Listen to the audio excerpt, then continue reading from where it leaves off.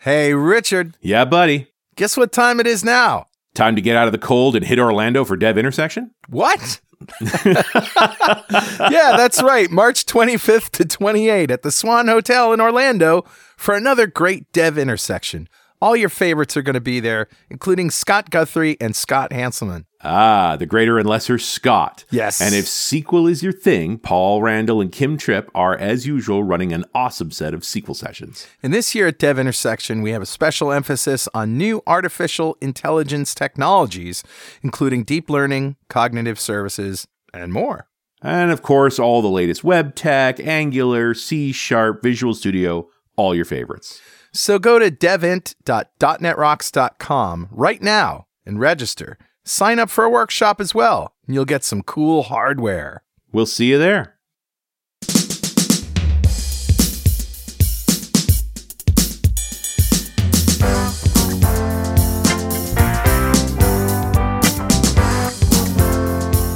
Hey, London! It's .NET Rocks!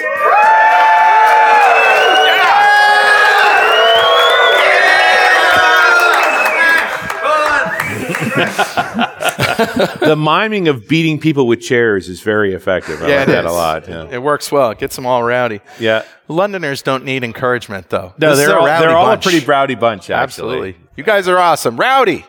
Yeah. Okay. Little late, but Delayed loud. response. If we said Man City rocks, what would happen? Oh, no. Oh, see? Instant violence, just like that.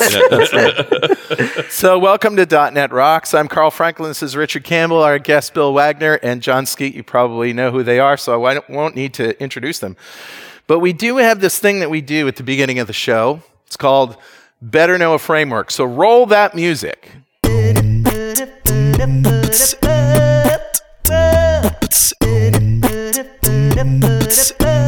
All right, buddy, what do you got? Well, earlier in the week, as in yesterday, but I'm talking about for the listener, this is probably a couple of weeks ago. Yep. We were talking about blockchain and Bitcoin and all of these things, right? Jennifer Wodello is talking about wanting to buy some Bitcoin processors. Right. And there seems to be a consensus that nobody really needs blockchain developers. You don't need any blockchain in your application. That would be a bad idea. However, Business Insider seems to think that there's a growing list of applications and use cases of blockchain technology in business and life. And I'll read what they, you can read on the details at this link here. Sure. So in banking and finance, international payments, capital markets, trade finance, regulatory compliance and audit, because of the secure nature of blockchain, be rather useful for accounting and audit. Money laundering protection, not one that really Seems to be working all that well right now. It seems to be the opposite, Yeah, doesn't yeah. it? The money laundering. But so I'm not really sure how they're coming up with these things. But insurance, peer-to-peer transactions, in business, supply chain management, healthcare, real estate, media, energy, in government, record management. Government, record management and government. You mean they manage records? Oh, I don't wait, I'm even talking think about the they- United States. I'm not said. Yeah, I mean, I somewhere can only else. speak for my Yeah. stupid country. Hey, it's easy.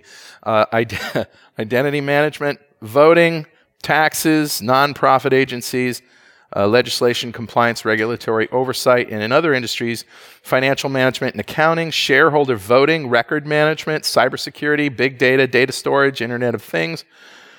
Voting? Did I say voting? Yeah. said voting, yeah. So they really think that this stuff is going to explode. And apparently there's been a lot of hiring of quote-unquote blockchain developers, people that can actually write code against blockchain, not necessarily for Bitcoin, but just to do the computations. You have and an the ledgers and all algorithmically that. driven, publicly visible, Yeah. if anonymized, transactional record. That's right. All right. Yeah. So, it's interesting read. Well, it's certainly on my radar for doing shows around, but I really want to wait until there's some better dev kit, some SDKs and stuff around it, so we really have some place for people to go. That's pretty smart. That's what I'm thinking. So who's talking to us, buddy? Grabbed a comment off of show 1479, the one we did with Mr. Skeet back in September of 2017. We were talking about .NET diagnostics. I think that was at the Skills Matter show. Yep. Had a lot of fun in that conversation. But John being John, we ended up talking actually a lot lot about inclusion. Yeah. And better than I thought. No, dude, I'm going to make fun of you later. Okay, First, I'm going to say something nice to you to get you off your guard. Then I'm going to beat you up. Like, there's a pattern here. But this comment comes from Kudos, and I don't know that I'm pronouncing her name correctly, but she's from Pakistan, and she says, as always, great episode and love listening to Jon Skeet. In the mid-90s in Pakistan, I was trying to figure out what to do with my life, and somehow, totally coincidentally, I ended up in the computer science degree program. I had never owned a computer or a gaming computer before that. I was anything but a geek. Somehow, I still fell in love with programming and the field as a whole. Today, I still spend most of my time coding. That last bit about empathy and respect and inclusiveness, this is your words, my friend, really hit home with me on a totally different angle. Everywhere I went, and this is, I think, after she's involved in software development, everywhere I went, geeks love Star Wars, Star Trek, and Lego. Look, you can't love Star Wars and Star Trek at the same time. There's basic rules here. Actually, you can, I think.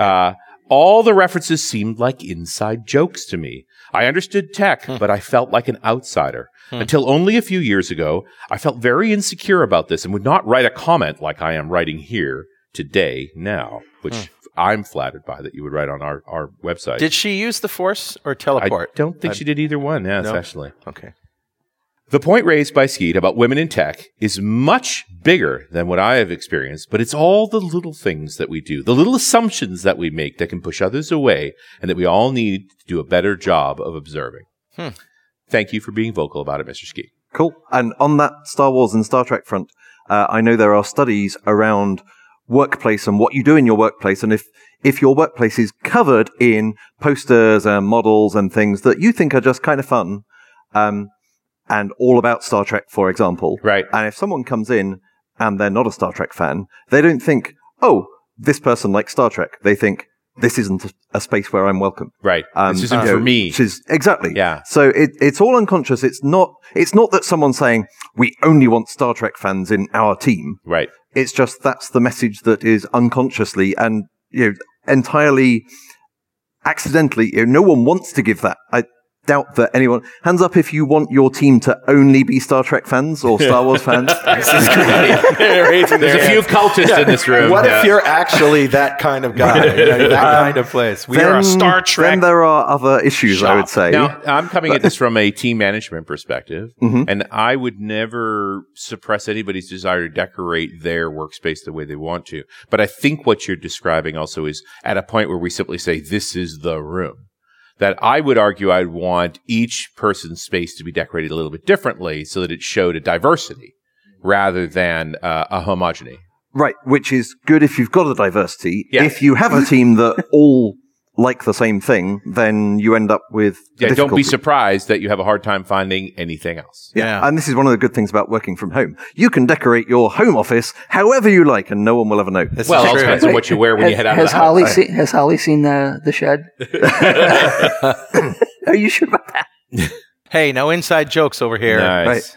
So yeah, I work from home in my shed, and my shed has a surround sound system, an ice cream maker, a Miro print, and these are probably not things that you get in the everyday shed. When you say shed, what There's a picture exactly on a are you blog post talking somewhere. about? Like a tin shed, kind of? No, so it's a garden building that is separated into two halves. There's one half has like the lawnmower and stuff in, and the other is really a home office. It's a tiny house. And it's So let me close this up by saying kudos. Thank you so much for your comment. It was a pleasure to read it, and I'd love to send you a .NET Rocks mug. And if you'd like a .NET Rocks mug, write a comment on the website at .NETRocks.com or via any of our social media, because we publish every show to Google Plus and Facebook. And if you comment there and we read it on the show, we'll send you a mug. And definitely follow us on Twitter. I'm at Carl Franklin. He's at Rich Campbell. Send us a tweet. We power our warp drives with them. Nice. They look like dilithium crystals. Sorry. Very sorry. All right, guys, should we have a talk about something? Do you need to introduce these two? I don't think we do. I don't really think. Does anybody not know who either of these guys are? Bill Wagner? Did I title the session correctly? Two nice C# people.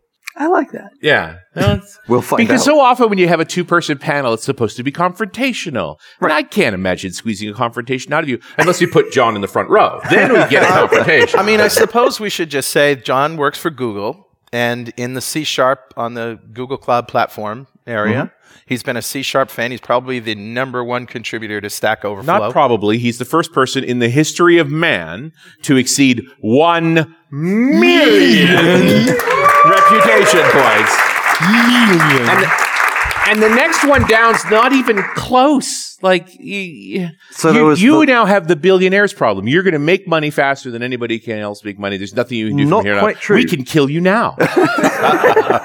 So I do hit the rep cap. So I now answer only 1 or 2 questions a day generally. I spend much more of my time. I spend loads of time on Stack Overflow, but mostly adding comments saying, could you clarify your question? And, here's the ways to do it. Right. But in fact, just before coming up to this level, I was on Meta Stack Overflow where someone had said, who's the person who in the blog post graph that Stack Overflow posted, it showed someone else, Gordon Ninoff, has answered more questions. Yeah. Well, very linear. Yeah. And, still basically answering the same number of questions every day as he did a few years ago, mostly on SQL, I think. Yeah. And the question was, when will they overtake John?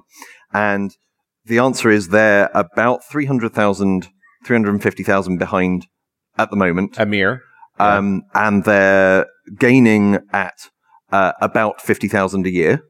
Which is very significant because basically we both hit the rep cap every day. Or I'm not sure that Gordon actually hits the rep cap from votes every day, but gets loads of accepted answers. Okay. Right. Whereas I hit the rep cap. I've hit the rep cap every day since June 2010.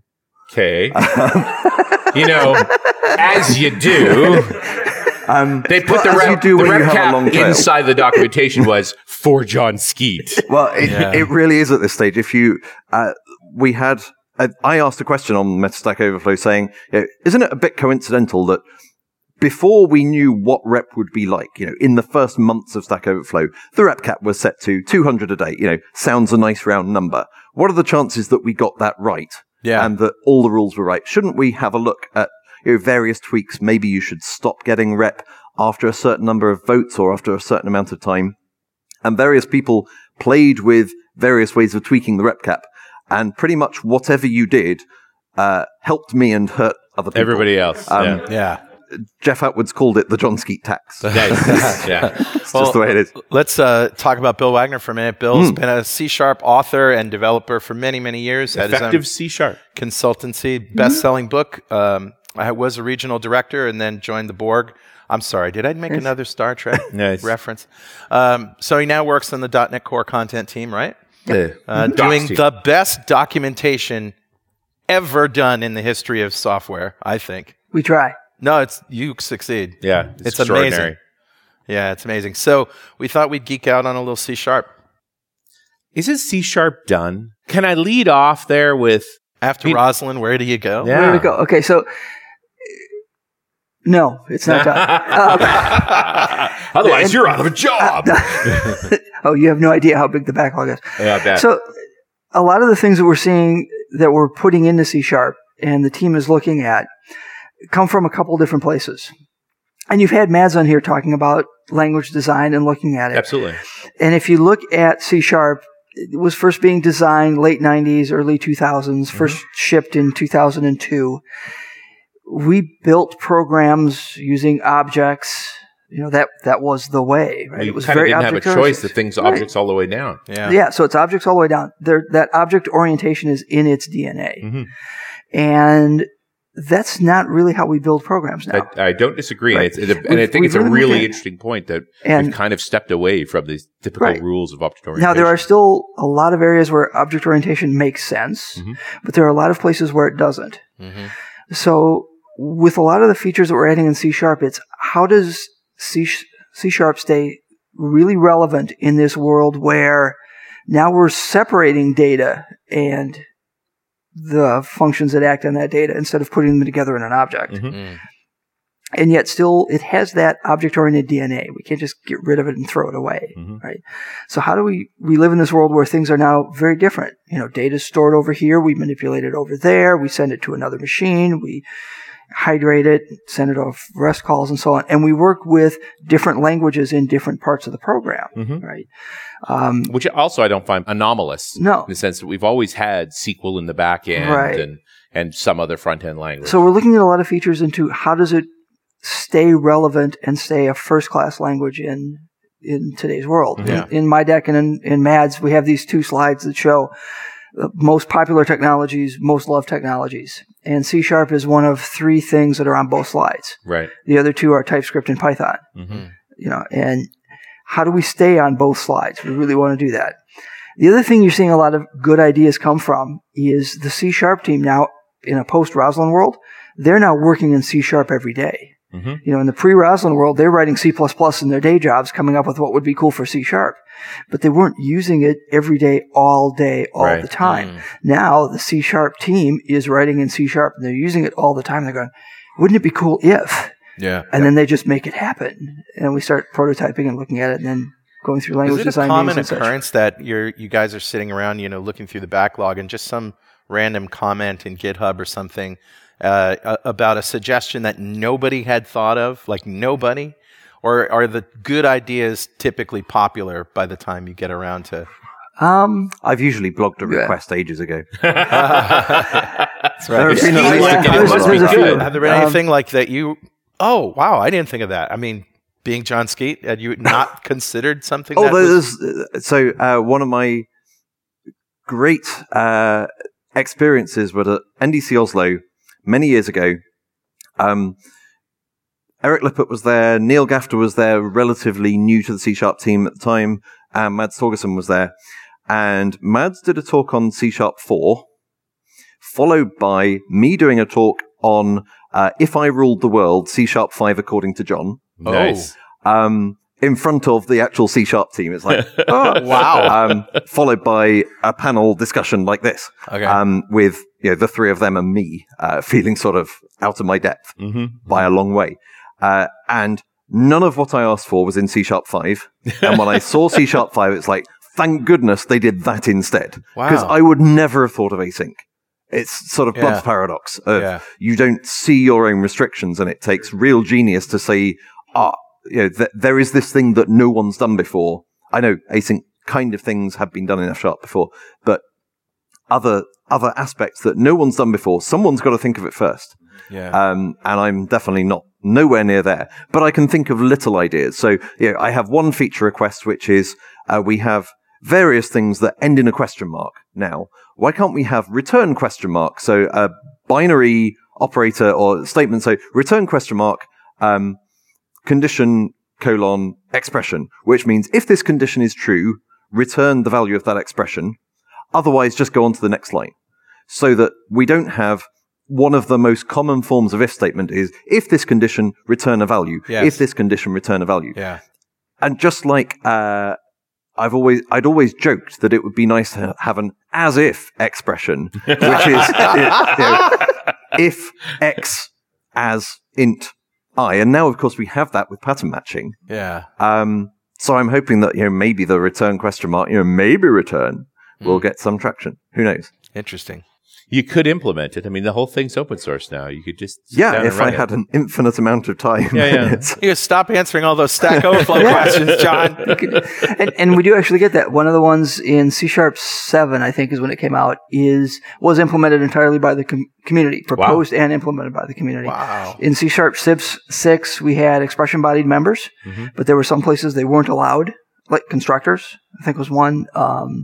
You'll remember exactly what it is. Property setters and getters. Or any property that had both get and set. You couldn't have both. And that people in the community said, why not? And then went and implemented it as expression body members, finalizers, constructors, property getters, and setters. Proposed by the community, approved by the language design team, PR written, boom. Nice. It's really cool. Yeah, that's got to be a day that the team opened a bottle of champagne or something too. When a significant feature gets implemented by somebody that's not on the team. Yeah. You know? Yeah. Yeah, that's fantastic. But in terms of how far C# can still go, this is a question that worries me quite a bit. For a start, much as I enjoy writing about C#, I would quite like to have the final edition of C# in depth at some point, and then maybe get around to writing something else. At the moment, every couple of years, I'm going to have to spend a year writing the next edition. And at the moment, I can't even know when I'm going to be done with the current edition, because I'm trying to cover all of 7 Star, and they keep bringing out new versions. Sure. Yeah. You'll only know for sure when they start working on 8. But they started working on 8, but they're not going to release 8 for quite a while. Right. Yeah. And in the meantime, it's just 7.3. Just some stuff. Just some stuff. Just a little bit. But I have serious concerns around how large the language can grow. Right. Because if you are starting C# today, you've got a big, big hill to climb. Sure. Right. Yeah, much larger than it will only get bigger. And at what point, what interests me as much as what would the team like to go back and change is if you were starting from a blank slate now, what would both with language and if you really had magic dust and could say, and we'll have a new VM at this point as well, right? That could do blank slate. How different would it be, and how much will that perfect language, as perfect as we could imagine now, diverge from where C# goes because of legacy? Some would say you'd end up at F#. Will there ever be a C# Lite? Wow. By that I mean, I don't think so. It's going to be a new language, like a core. Yeah, I think that would be hard. There's billions of lines of C# code in the world. Yeah. I'm sorry, it's broke now. No, that's not going to happen. My favorite example of something that the team decided not to break is effectively a bug in the C# compiler, in that it violates the spec. That you can have const double 0 equals 0.0. And then you can have enum foo with some enum values. And then you can do foo x equals, and then your double constant. We made a promise on the show we would never read code on the air. But that was 14 years ago, 15 years ago. But guys, hold that thought just for a minute while we pause for this very important message. When you're building an application, you need it to be fast, secure, and always evolving. With Kubernetes Engine on the Google Cloud Platform, developers can deploy fully managed, containerized apps quickly and easily. Google has been running production workloads in containers for over 15 years, and they build the best of what they learn into Kubernetes, the industry-leading open-source container orchestrator. Kubernetes Engine combines automatic scaling, updates, and reliable self-healing infrastructure with open-source flexibility to cut down development cycles and speed up time to market. Learn more about Kubernetes Engine online at g.co/getgke. That's g.co/getgke. And we're back. You're listening to .NET Rocks. We're live in London. Carl Franklin, Richard Campbell, Bill Wagner, and Jon Skeet. We're talking, is it possible that C# could ever get too big? Yes. So here's one of the things that I do. So my job is basically explaining what the team comes up with, writing all the docs for that. And one of the things I do with new features, I sit down with the team. It's usually Julien Calvert, and we go over the features. And one of the things that I want to be able to say about any new feature is, okay, so here's what it does. And it works pretty much the way you'd think it would. And then I can go into all the details about how that works. And then at the end I can go, see, it's pretty much what you think it would. Yeah. And the more those details are something different than pretty much how you think it would, those are warning signs that now we're getting complicated. But who is that you that you think it would? And is it someone with decades of experience and of other languages and stuff, or is it someone who's learning C# maybe as their first language? A little bit of both, right? Because you're seeing these tokens, you're seeing these things that look like symbols. It's no surprise that the symbols we use in any programming language are somewhat similar or analogous to mathematical symbols, right? Because people are familiar with those. So we have this thing that's already there, and you kind of squint and it looks about right. And a couple of the ones that are really interesting that are historical, like when we added discards to tuples. So you can declare an underscore where a tuple goes, and then we throw that away, and we don't even assign it to anything, and it's not a variable. You can't look at it. And you can have two discards. You can have two discards both with underscores, whereas you can't assign values to the same other variable. So effectively, what this means, you can't have 3 discards, then you should have folded. Right. No, wait, that's a different Texas Hold'em. Right. So effectively, what it means is this routine returns 3 or 4 things, and I only want 1 or 2 of them, and I'm throwing the rest away. And when designing the feature and getting feedback, there were people who were saying that underscore is too small. I can't see it. I want something bigger and more expressive more obvious. And Neil Gafter had this absolutely perfect answer to this. He goes, you want that right now because of what you're thinking. It's a new feature and you want it to stand out. Right. But a year from now, after you use it for a week or 2, you don't want to see it.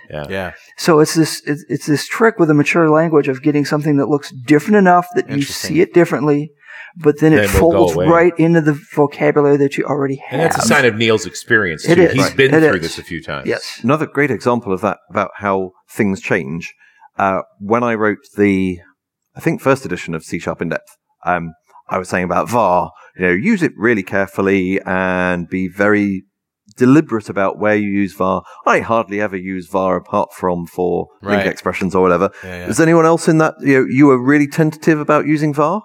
I use it everywhere now. I'm not quite everywhere. Have you just gotten reckless in your old age now? Is that what it is? Does a million rep points make you crazy? Is that what this is? It's also reminds me of Java and checked exceptions. I felt very nervous when I came to C#. It's like, there are no checked exceptions. My code's going to be awful everywhere and break everywhere. What's a checked exception, John? So checked exception is where the compiler, there are some exceptions in Java that are checked and some that are unchecked. And if you've got to declare that your method might throw a checked exception, otherwise you can't throw it. And if someone is calling your method, then they've got to either catch that exception or declare that they might throw it as well. So otherwise it won't compile? Is that the idea? So it's not just a comment saying this method can throw these exceptions. It's enforced by the compiler. It's an assertion, essentially. Maybe. I'm not sure. Well, maybe. I don't know. But anyway, I felt safe in this, this seatbelt of checked exceptions. Fake. It was fake. It was an illusion. It didn't work. Right. It was an experiment in Java, effectively. Lies told to children. But just declare your exceptions. It'll be safe. Fun and profit. Null reference exception. And it's still a raging argument in the Java community whether it was a mistake or not. Right. And certainly last time I used Hibernate, which must have been 10 years or more ago, most Hibernate exceptions were unchecked ones, so they extended runtime exception. And that was deemed fine, and it turned out that worked okay. But I was really nervous to start with, and now it feels like not having checked exceptions in the Java style was fine. I think we need better error handling, but I don't know what it is. Right. It's paradox again. Yeah. But I feel very much the same way about var. I felt uncomfortable, so I was quite nervous about using it. And it turns out that the things I was nervous about aren't problems. I'm still somewhat cautious if I think it aids the readability, particularly if I've got a method that's longer than I would like it to be. Or an expression that's not as obvious as I'd like it to be, then sure, use an explicit type. But a lot of the time, var. Whatever. Yeah, not that big a deal. What do you guys think of Poly for handling transient errors? I like it. I think there are a lot of really, really good patterns for handling errors, especially in distributed systems, implemented in Poly. So Poly's a open source project. Carl's company's involved in it, Dylan Reisenberger and a number of people there. It's got circuit breakers, circuit breakers that reset. That's right. Try and wait and retry forever with a back off on retries. Exponential. I think it implements a lot of really good patterns, especially for distributed microservice systems. I think it's awesome. Yeah, it's good. And there's a rumor that the guys on the .NET Core team are thinking of rolling it in somehow. I don't know. They're talking about it. I know that. Yeah. And I don't think I'm breaking any rules by saying that. I think they're talking about it. Okay. We'll find out in a few days. We'll find out. There's probably a GitHub issue that would track it if it is. It's another sort of interesting reality that doesn't seem like there's actually any secrets left. Because in reality, if you go read through the notes on GitHub, every idea, every conversation, every debate, it's actually public. It's just that most people don't read them. that's been fun. And there's some really interesting things there is that Mads is officially keeper of the language design meeting notes and is very careful to put those out publicly, but without any names attached to them. Interesting. So all the opinions are there, but it doesn't say who said what. It just says it becomes the opinion of the room rather than the opinion of individuals. Or several opinions of the room, but not of a particular individual. But the discussion's more important than the identities. Yes. Yeah. And it's not all the discussion either. So we have the same sort of how public do we want to be for the ECMA standardization? We use GitHub issues for that. We have hundreds of issues. And currently that's private, even though the standard is public. And we have talked about, well, we could open it up, read only, etc. And we thought that to avoid chilling effects of someone, I've written a bunch of stupid things in there. It's like, well, why doesn't this work? Oh, because of it's usually Neil. Neil is fantastic at I will say something stupid, and Neil will come back very politely and say, I thought you said well, here is the counter example to your suggestion, John. Right. So we don't want a chilling effect, and Mads taking a time. He doesn't publish the notes immediately either. It's not like he drafts them during the meeting anonymously and then immediately publishes them. Takes a little while so that the important things rise to the surface of his mind. Right. Apologies, Mads, if I'm misrepresenting you here, but I think this is what I remember him saying when we discussed this for a little while, because I found it a very interesting process to get all the good things of public debate and public awareness of reasons behind the decisions that are made without any stifling of discussion debate. Yeah, that's good. Right. And sort of avoiding the political pressures around that. Yeah. That certain names and weights and things cause. Oh, yeah. That's very thoughtful. Yeah. It's Mads. Of course it's thoughtful. Of course. It's very thoughtful. Yeah. Well, Richard. Yeah, buddy. Hey, guess what time it is now? It must be that happy time again. Yeah, it's time to suggest a new language, a dumbed-down version of C# as we were talking about, with all just the features that Jon Skeet wants. It's called C dull. C flat? No, C dull, I think. Either way, it's not funny. Oh my God, I've never heard crickets like that before in my life. You die better than anybody I know. And there are millions of people in this room. I know, millions. It's actually time to give away a D-Experience subscription to one lucky member of the .NET Rocks fan club. Become a UI superhero with DevExpress UI controls and libraries and deliver elegant .NET solutions that address customer needs today and leverage your existing knowledge to build next-generation touch-enabled solutions for tomorrow. Whether it's an Office-inspired application or a data-centric analytics dashboard, DevExpress Universal ships with everything you'll need to build your best without limits or compromise. And check out their DevExtreme React Grid, built from the ground up to fully support all the cool features that come with React, like the virtual DOM and state controllers like Redux. It supports master detail, sorting, grouping, paging, and editing. You can check it out and test it for free on GitHub. But learn more and download your free 30-day trial of DevExpress Universal at devexpress.com/superhero. Well, all right, buddy. Who's our winner? Today's winner, Richard, is Mark Broadhurst. Congratulations, Mark. Let's give him a round of applause. Golf claps. Big claps. Big round of applause. And Mark just won the D-Experience subscription. That's a big pile of awesome for my friends over at DevExpress, just for being a member of the .NET Rocks fan club. And if you want to know what that is, go to .NETRocks.com, click on the big Get Free Stuff button, answer a few questions, and join the fan club. We have thousands of members all over the world, and every show we like to give away stuff from our sponsors. And every December, we give away a $5,000 technology shopping spree to one lucky member picked at random. But you got to sign up to win. All right, guys, it's been a while since we asked you this, at least a month or two. Yeah, it was last September, I think, in my case. Yep. So if you had $5,000 to spend on technology, what would you buy? After you, Bill. Oh, gee, thanks. I was about to say the same thing. Nice. Jeez.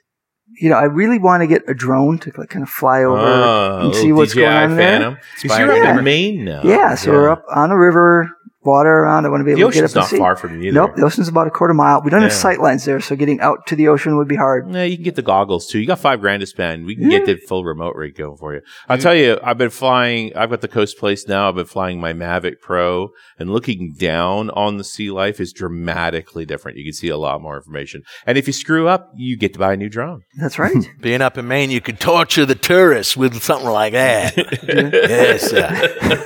Yes, sir. How about you, John? So I didn't get to go to Scott Huntsman's talk this morning about building a Kubernetes cluster of Raspberry Pis. But we were talking afterwards about, that sounds quite fun, but I quite like a slightly bigger Kubernetes cluster of Intel NUCs. I have a couple of Intel NUCs at home for benchmarking node time, because at the moment I'm not quite convinced, and I need to actually test this. I'm sort of paranoid at the moment. If I do benchmarking in the cloud, will that provide stable results, or will there be noisy neighbor issues? And, we've upgraded all the CPUs. Oh, none of your benchmarks are worth anything anymore. Right. Yeah. Well, it must be hard if you have a bunch of NUCs to test node time that you actually have to fly them to different time zones in order to test them. I mean, but NUCs run, $500 to $700 a shot. So right. You're not going to get that many of them. Build a Kubernetes cluster of sort of 6 or 7 of them. Yeah. That can start sucking up things. Yeah, that's pretty cool. So that'd be quite fun. And you can heat a room too. Yeah. Well, it's quite handy that my shed, being a shed, I have the couple of NUCs and a Mac Mini and old laptops that aren't actually on, but certainly you can notice. I'm sure it doesn't get as cold as it would if those weren't running. Yes. And definitely if I've got 2 laptops, so work laptop and personal laptop, running all day, I'm pretty sure that pumps out a significant amount of heat. If it's not warm enough, you could run some SETI at home work units. Yeah. Get those CPUs pinned for 15, 20 minutes and warm that place right up. Yeah. Or just pull up Chrome. Oh.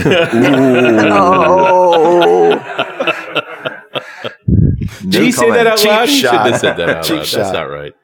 That's not right. So let's talk C# some more. What are you guys at Google doing with C#? So we're still making Google Cloud Platform rock for C# developers.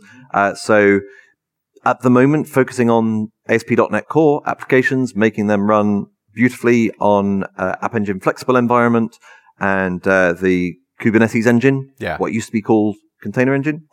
And I work on the API client libraries. So we have Vision APIs and speech APIs, and there's Firestore coming and all kinds of things. And I try to make that as pleasant an experience as it possibly can be. The idea is to give the illusion that I have handwritten all the libraries for all the APIs. In reality, there's a lot of generated code behind the scenes that we thought very carefully about how we can generate things. And then we've designed it so that we can tweak things only additively. Partial classes are fantastic for this. Yeah, but if we've got, if I've got a protocol buffer class, generated class for an image for the Vision API, I can just add some static methods to that to say, create me an image that represents this URI, or fetch it from a URI and get the actual bytes. Yeah. And it can be just much, much nicer to use than if we only had the generated code. Yeah. Well, it's good stuff. I've used it myself and love it. I mean, you guys are doing great things with it. Yeah. What is the underlying language of a lot of those APIs? Is it more of a Java shop? It's protobuf.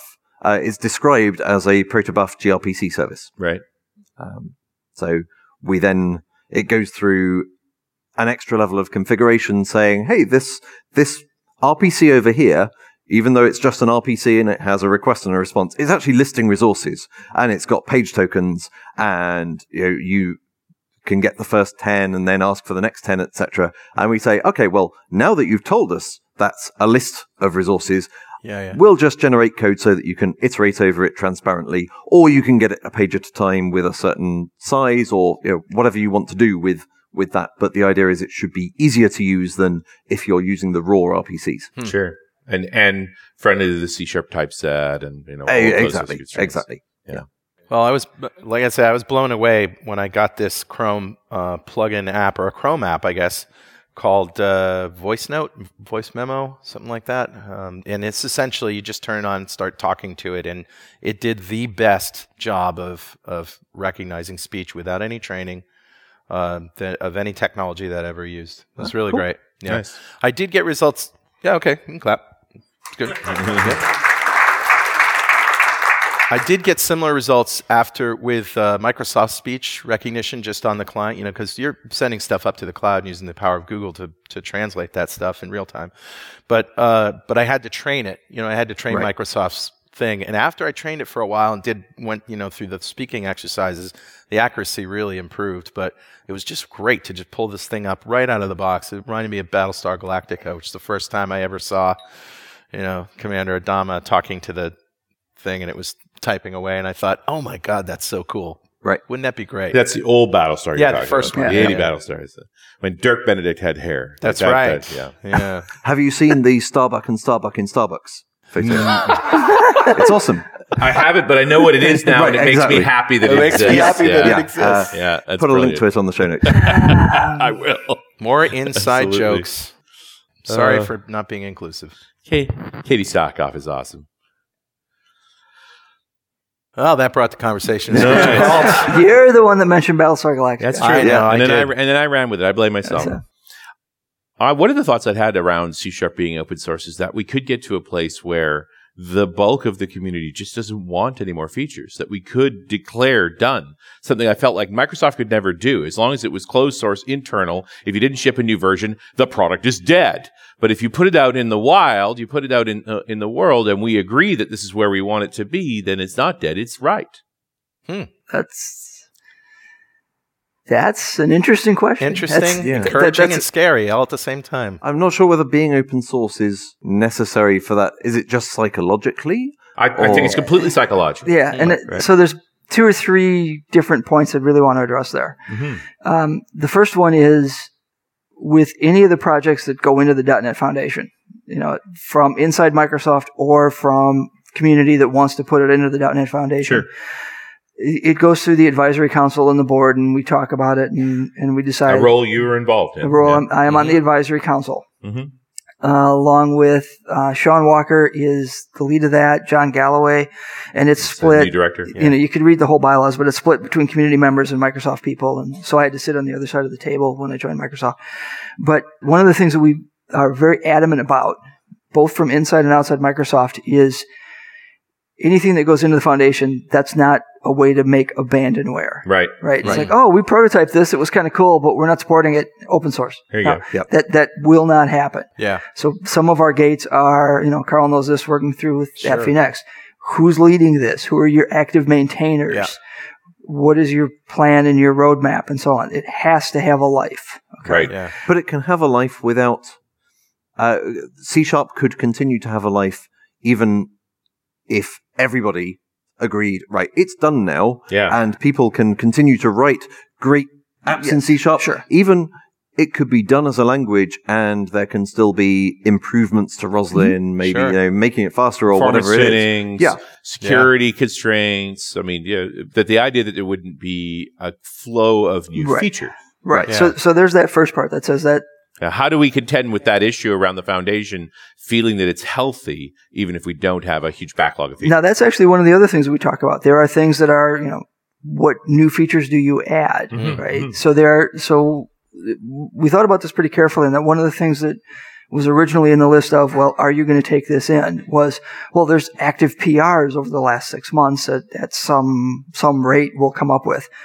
And we decided that was a really bad idea because some projects just are mature. You'll get a few bug fixes and so on, but there's no need to go, boom, here's a whole new thing. Yeah, if you're not turning out 12 of these a quarter, we don't consider you functioning. And there can be spikes of activity. I know from Nodatime, which is largely just me, not entirely, but largely just me, there will be spikes of activity when I'm not writing C# in depth. Right. So this has got more to do with your work schedule than anything else. Where I could also see on other projects is when a major security build comes out, there is a flurry of work to make sure you're protected from those particular. Do you think people might have been busy recently with Meltdown? I'm just thinking a little bit. Maybe a bit. Teeny little problems. And there's spikes to react to other things. We've been really happy with people adding .NET Core support and moving to .NET Standard and so on and so forth. But, and that's... So we want things alive enough that those things are going to happen. Sure. And there could be other platforms being added, that kind of thing. So that's the first part. Now, the second part then is we want C# to stay relevant So does that mean new? And it is a balance. Yeah, I think it's very interesting. And I think Mads has often said, every new feature starts with minus 1,000 points because it's work, it's changing the language, it's backward compatible complexity, and it's potential future complexity. I think one of the things, one of the points I wanted to make in my talk yesterday and ran out of time with, in terms of understanding the impact of decisions, is when you're designing a language, you need to understand that every new feature you add is potentially going to conflict or interact with every feature you haven't yet imagined. Right. Yeah. So, designing a language to start with is playing 2-dimensional chess. Yeah. And then adding another feature is 3-dimensional chess. And then adding another feature is 4-dimensional chess. And if you look at overload resolution, I've mentioned before that the spec is currently inaccurate. The standard is differently inaccurate. Yeah. And we have tried to fix it. It's around, there are bits of the spec that says, if the number of arguments you've passed isn't the same as the number of parameters, then overload resolution fails. Like, well, optional parameters? Yeah. Oh, okay, looks like we forgot to fix that up. Okay, this should be oh no, but then. Yeah. And it's really, overload resolution seems to be the nexus of all possible problems. It is the biggest coded. area. This stuff exists and works. Oh, yeah. You just need to do a bunch of empirical research to actually figure out how it functions. If we could have some way of extracting Eric Lippert's comments in Roslyn. There is a search there. If you look for, I think it's either spec deviation. There's something like that where every time he implemented something that was in Roslyn that had to be compatible with the pre-Roslyn compiler but didn't match the spec, he put a comment there. Right. Mm-hmm. Yeah. So they are findable. I can't remember the exact phrase right now. To do this isn't quite right. No, it's probably a page of comments explaining exactly why it's got this the way. section, it's got everything in there, and It's Eric Lippert. Exactly. Yes. Yeah. He is hats specific. off to the guy. And he was pretty adamant with it. He's like, we thought when we were doing this, it might get open source, so I was trying to be really thorough in all those things. Just aware of those aspects. Yeah. My concern always is if somebody's been involved with software for several decades, it's like you keep adding features because that's how you made money until you run out of good ideas. And then you keep adding them anyway. Then you get into bad ideas because bad ideas give you two versions. One where you put it in and one where you take it out, right? Like that's actually very profitable. But we're now in an open source world. And talking about people who've been around for a long time and we know that we need to keep learning. So you're talking about keeping the language relevant. How about keeping people relevant? We know that people will have to keep learning all kinds of other things. Maybe we could take the burden off learning new language features. Right. And there's other places to go, right? We certainly could be going across more platforms. We certainly could be building better test harnesses. We certainly could be building abstractions for simplification. Like there's many possibilities there if the underpinning pieces weren't shifting steadily. None of which is to say it's a bad idea to add stuff. It's just the bar is really high. And I think I just question the ongoing value proposition. Well, so let's put the features in a couple different buckets. Okay. And so the point releases now are getting these small little fixes to things, which they have a few interesting, nice properties. In general, ref stuff is a little bit different. In general, they're pretty small in scope. They don't affect major parts of the language like touching overload resolution or so on. Right? Type in, inferring tuple member names doesn't hit a lot of places because there's only a couple different declarations where that'll happen, and it's scoped to when they are tuples and when the names are and so on. It's pretty focused. Async main, really focused. There's one spot where that's going to hit. Now, if you look at the major number releases, Anders has often said, my team builds your productivity, right? That's our product. So if you look at the one feature that's been demoed for C# 8 is the idea of non-nullable reference types. And adding that, there are languages that already have that feature, but it was baked in from day one. Right. Adding non-nullable reference types to C# with all the body of code that's out there and really thinking about where is that right spot between this is so benign that you don't really see the warnings that we really want you to see, or so hits you in the head that you get the new compiler. Yeah, well, or if let's say we just turned everything on and now every reference is non-nullable, you're going to get screens full of error messages the first time you try the compiler and nobody uses it. So how do you design the language feature and the intelligent static analysis to look at where you were using these variables to go, this is or isn't null, and get it close enough that the actual warnings you get are small enough in number that you go, I'm going to turn this on because this is fixing bugs. Sure. Right. And where it's telling me stuff, those are real bugs. They're worth looking at. Right. Yeah. They're not just overwhelming. And that's and as Mads has put in his design notes, there are billions of lines of code out there that are already tested against null. We don't want to warn you about those. You've got guard clauses around them. Yep. We want to find the ones you didn't. Mm-hmm. Yeah. So in big language features, I think what we're going to see is to continue to work for something that's a really big win, that really changes the way you write code every day. And I'm fairly satisfied that the team is really working hard to make sure that it is a big win and it's done right. Right. So one of the features that might be in C# 8, we have seen before because it was slated to be in C# 6 and then maybe C# 7 of record types. But because the team weren't happy enough, it's clearly a potentially big win feature.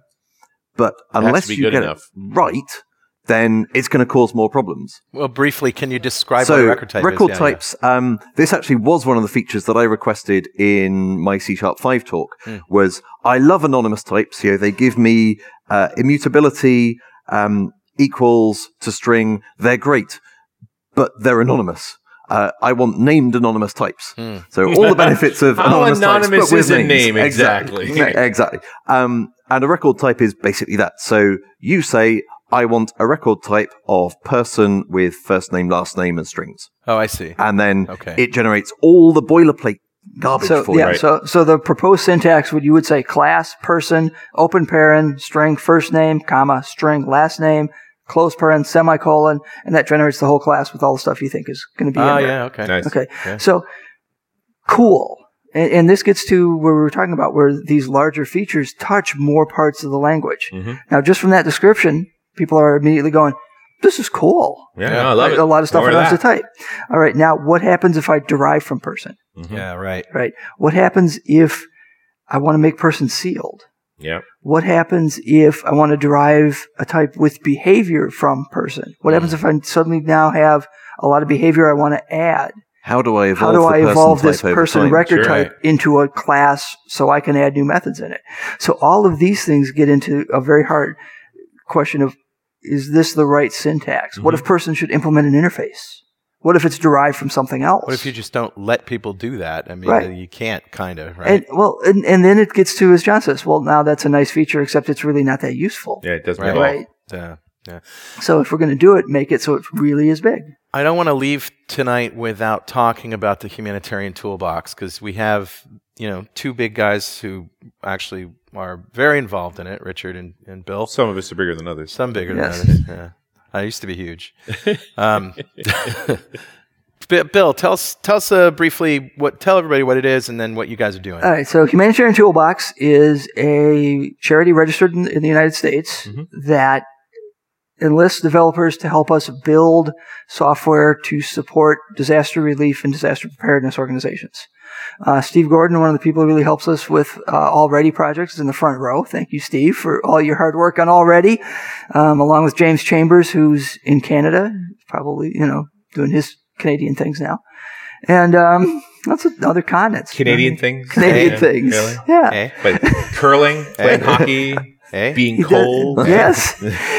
So we're doing a lot of things there. The application that's had the most work is Already, which helps any charity run a preparedness campaign. So find everybody in a certain zip code, make sure they have smoke detectors, or make sure they're prepared for a power outage, or whatever it may be. And the Red Cross in Chicago has used it and piloted it a couple times. We're going to be adding other charities. We're actively looking for other charities that run those kind of campaigns. So instead of just asking developers in the audience, do you want to help write code? If there's a charity that you are really passionate about that runs campaigns where you need to know geography and you need to know to reach people in a certain area to make something happen, shoot us an email and we'll try to link up the charity with the software and make them more efficient. That's really what we want to do. Yeah. And what was your role, Mr. Campbell, in getting this thing off the ground? Well, you were there, my friend, when we were planning the 2012 road trip in the summer of 2012, the organizing group we were working with asked us to make sure there was a charitable component to our tour. Right. And if I had had any sense at all, I would have said, hey, match us dollar for dollar for United Way. But instead, I rant on a rant, as I am prone to doing at time to time, about how difficult it was for software developers to contribute their skills to charity. And I knew great developers that had picked a charity that mattered a lot to them and had committed dozens, if not hundreds of hours of time to building things. Because we all know that software is not just writing software, that it's collecting requirements and it's figuring out what people actually need and testing things and maintaining it and doing tech support and all of the complexities therein. And I think most volunteer developers, they're responsible enough to not do it because they know the scope of the commitments actually necessary. And could we build an organization that would take that piece off the table? That would say, if you've got an hour that you could spend on our software or a day that you could spend on our software, that's a valuable, a useful contribution. You can make a meaningful difference there, and don't worry about the rest. We'll do the rest. Yeah. And so that was really sort of the vision around that particular piece, was that there's this great untapped need. I think people want, not every piece of software you write for your job delights you. That can speak for yourself. Yeah, can be particularly meaningful, and so the opportunity to write software that saves lives, that has that impact, that you can choose on your own time in your own way and be part of a larger piece of action. You know, our experience working on the podcast and talking to people all over the world, often the only developer in the room, only developer they get to see every day, that the podcast is their contact with the rest of the world. Well, now we've met some of those developers contributing to our projects that have been parts of literally hundreds of developers contributing to a project, so that they are part of a larger whole that they might not be able to get other ways. And these developers are all over the world, and they check in things. You can go to GitHub and htbox.org and just. And so one thing we're doing now, the show will probably come out early enough to at least still get people driving toward that, is we're working with Microsoft's MVP program. They've been very, very supportive of us over the years. Mm-hmm. Myself as a former MVP and RD, Richard as well, is we're driving toward trying to get people from as many different regions in the MVP program helping us out with the software. So that's great. If you're an MVP listening, contact your manager, your community manager, what do they call it today? And we've got volunteers who are helping in different regions. You know, one thing we hope to get from this, since we started in North America, reaching places all around the world, I am almost certain our software isn't localized very well. No. I think that would be a safe bet. Right. We want to be able to help people all around the world. We can't do that if it's only in English. So we'd love to get help from people in other parts of the world that can help us internationalize the software. You guys doing a hackathon while you're here?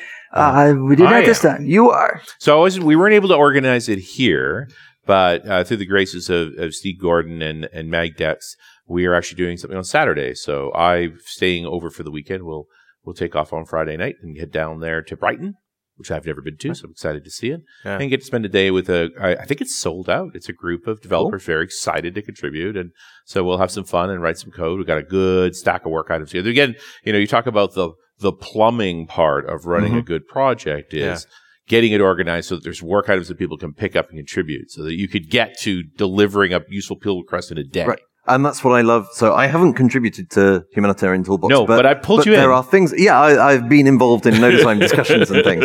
But what I love about it in concept is that it's not delivering a product, it's delivering a toolbox. Yes. And that it has to be sustainable, because there's nothing worse than, hey, someone's built this awesome product and then they have either lost interest in it or they just can't do it with other commitments. Yeah. And curated. All that value is gradually lost. That's still, if I can tell that story, just to embarrass you a little. So we're working at this. One of my favorites. Yes. And we're doing this thing, and one of the developers is going to implement Node to Time because we're having time zone issues, and Node to Time works, and it just does that, and he gets partway down, and he's stuck. And I think you contacted John. But there was sort of this conversation going on in the Slack channel about the complexities in Node to Time, and they were trying to work it out. And I said, would it help if we could ask Mr. Skeet about it. And all of a sudden, you see this thing at the bottom of the channel, because not everybody's in the same room. Jon Skeet just entered the room. And then there's this question, and he just starts answering. And you spent a good hour with them that time, John. Yeah, it was a while. It was quite and then he put his cape back on and flew away. And the other guys on the Slack channel were like, was that Jon Skeet? Yes, that was Jon Skeet. See, that was really Jon Skeet? Yes, but the embarrassing part is, that's a failure. If I needed to be somewhere... I knew you thought that way. Then that's clearly a failure in Noda-Time's documentation and all and there was a conversation I had after the fact with a number of the developers. They're like, well, how is this possible? It's like, you know the service you did to John to show him the challenges of this tool that he loves, that a developer picking it up from scratch hit this wall. So he learned today as much as he talked today. Yeah. So, it's all mutually beneficial, and it helps, kind of helps that I have your phone number. So, well, but, it was great. It was a very funny moment. It was fun. Let's give these guys a big hand for the humanitarian toolbox. Thank you. And let's also thank Jon Skeet and Bill Wagner for being our guests tonight. And we'll see you next time on .NET Rocks!